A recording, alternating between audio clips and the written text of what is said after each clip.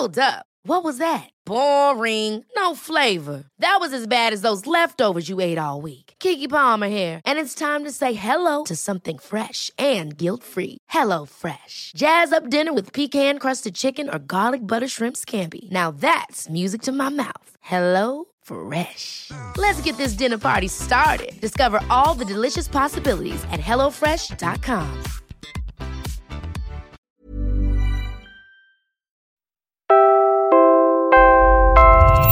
President Duterte on January appointed Joel Joseph Marciano Jr. as the head of the newly formed Philippine Space Agency or PhilSA. Opo, may space agency ang Pilipinas. Even before the formalizing of PhilSA, Filipino engineers and scientists had in fact already led the Philippines into the space age. As you know, we have in fact already launched 2 microsatellites. And Diwatas 1 and 2, as even the recent eruption of Taal reminds us, are already helping us understand the larger forces shaping our land, affecting our seas, and changing our lives. Ako po si Robbie Alampay, Puma Podcast, and in this special episode, the Philippine Space Agency Explained.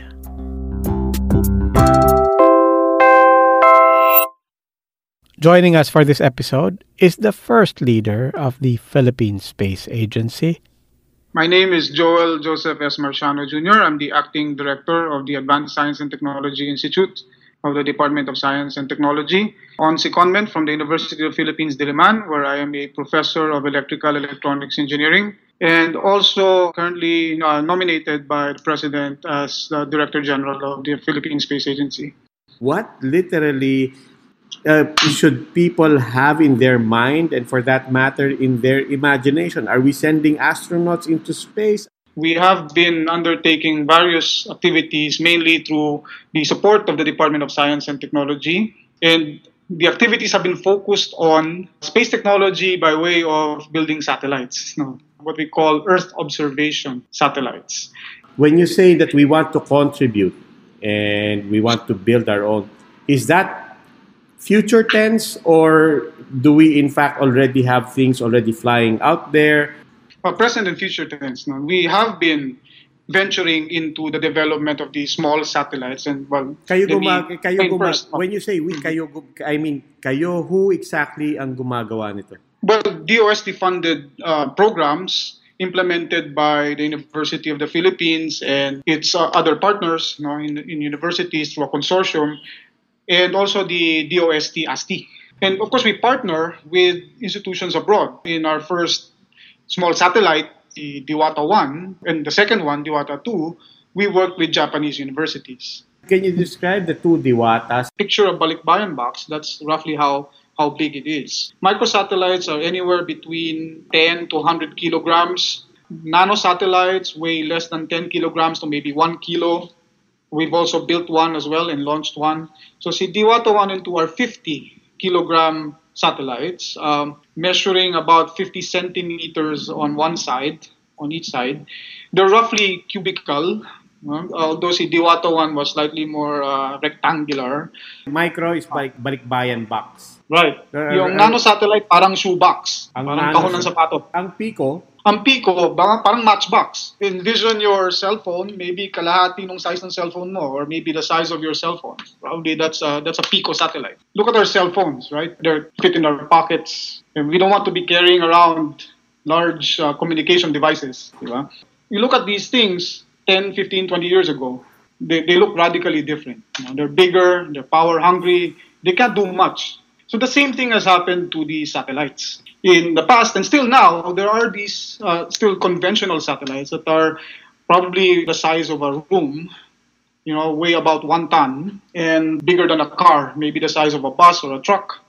And advancements in electronics, computing are creeping into space. When you say that some commodities are easily accessible and even we can source it and we can build things, Give us examples of those technologies that are more accessible now and that adds to ripening our ability to build our niche in the space industry. The cell phones that we have are built from many, the bill of materials now are hundreds, if not thousands of components.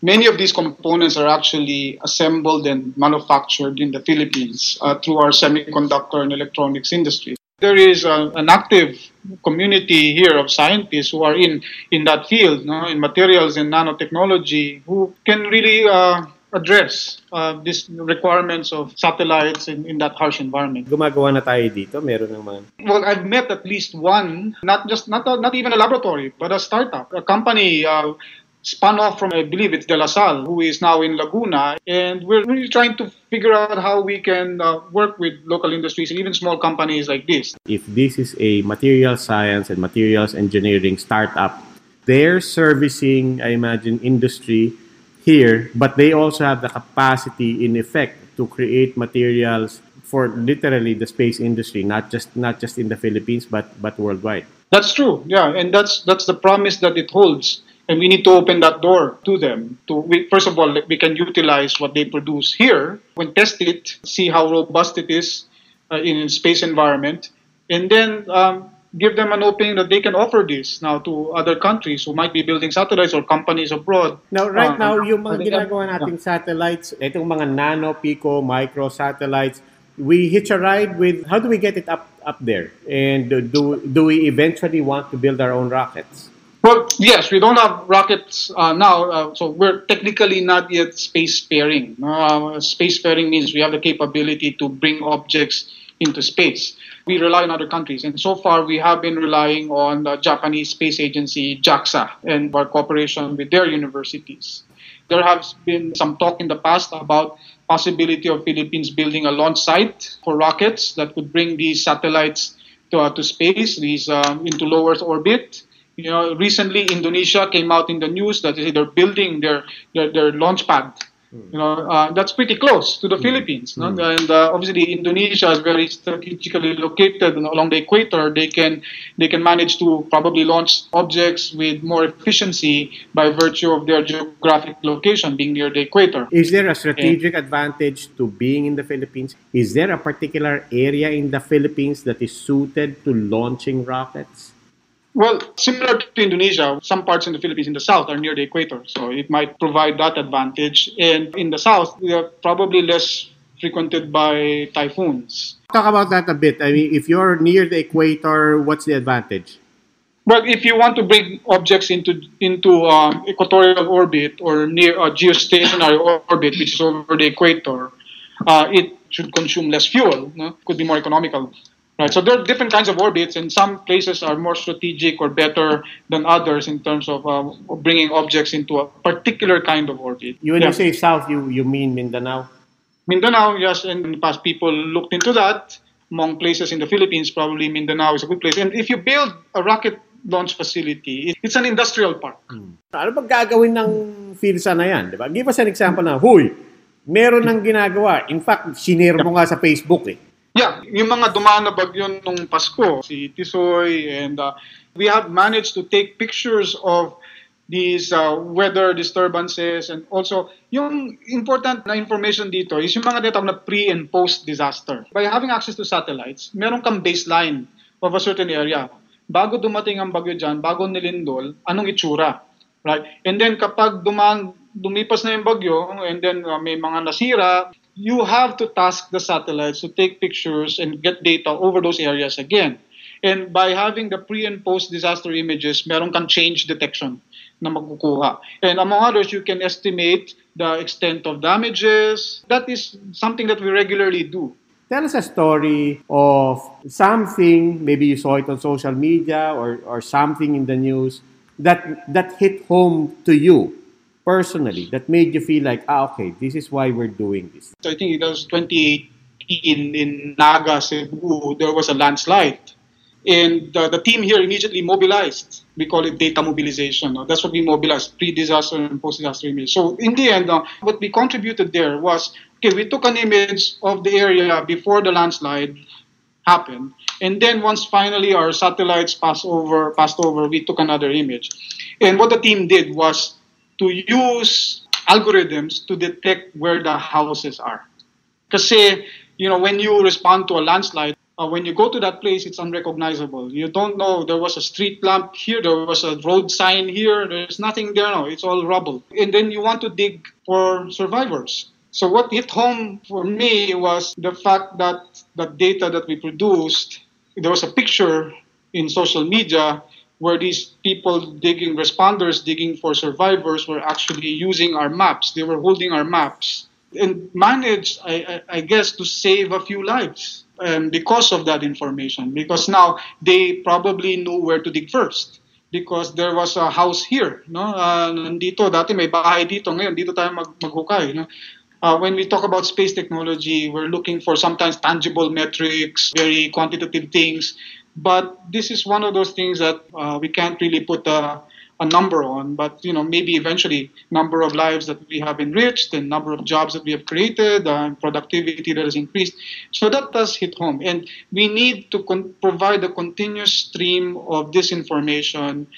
So as long as our country is going to be vulnerable to natural disasters, as long as we have resources that we need to take advantage of for the benefit of our countrymen, we need to provide this actionable information. And so we are just tapping a new source. Those are anecdotes, which really motivate us more. Ano po bang fields and specializations are involved in all of this coming together? Specific courses, subjects, degrees, whether science or even for that matter non-science, that you think it's important for our kids to now consider as possible career choices? Well, science and engineering, I would imagine anybody trained in scientific principles and on the, sound engineering practices, if you have that, it's perhaps not so much the discipline, it's really the training that you undergo when you're going through these courses. It's a lifelong learning thing. You might be taking chemistry now, but what you learn is not so much important. It's not static by any means. So what is really important is the ability of a person to keep learning. Having said that, immediately when you're trained in scientific disciplines and engineering disciplines, we need those kinds of people. Whether it's electrical, electronics, mechanical, whether it's physics, chemistry, material science, even biology, because you need science to conduct science experiments in space. But apart from science and engineering, it's very important also for communicators to be in this field, because there is a need. One of perhaps the questions is why is it only now that we're thinking of a space agency? Because perhaps we haven't really thought about how this should be communicated and why there is a need. But there is a need. There is a need for the products and byproducts of space to be used by Filipinos, and it needs to be communicated. Let me step back a little bit. So far, kasi, that's really just space industry, what we call space industry capacity building. So our effort so far, as I mentioned also earlier, manpower, development is key. And this is very specific thinking about building people. We have limited resources, therefore we need to allocate these resources in the best way. And the way to do that is to get information in our hands. So that's really, I guess in general, bird's eye view, what this is about.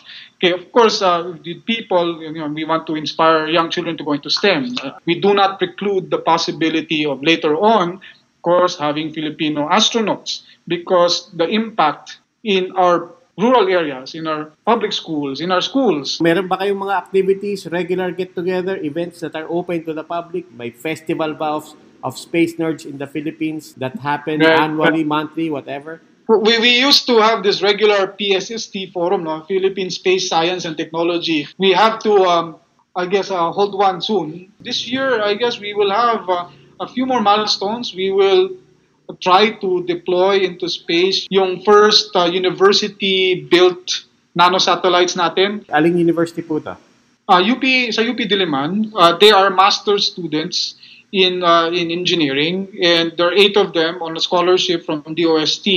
And what we learned from Japan, we basically translated it into the local graduate program here. And so now, instead of sending scholars to Japan, we are offering that here now with the know-how that we gained from that engagement. And hopefully, the 2 nanosatellites that these students will produce from UP will be deployed into the space later this year.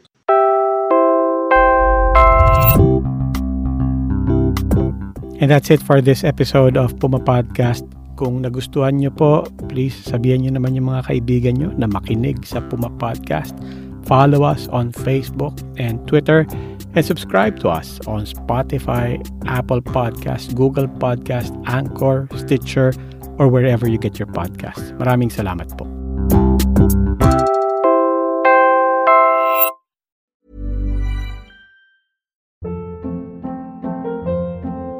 Hold up. What was that? Boring. No flavor. That was as bad as those leftovers you ate all week. Keke Palmer here, and it's time to say hello to something fresh and guilt-free. Hello Fresh. Jazz up dinner with pecan-crusted chicken or garlic butter shrimp scampi. Now that's music to my mouth. Hello Fresh. Let's get this dinner party started. Discover all the delicious possibilities at HelloFresh.com.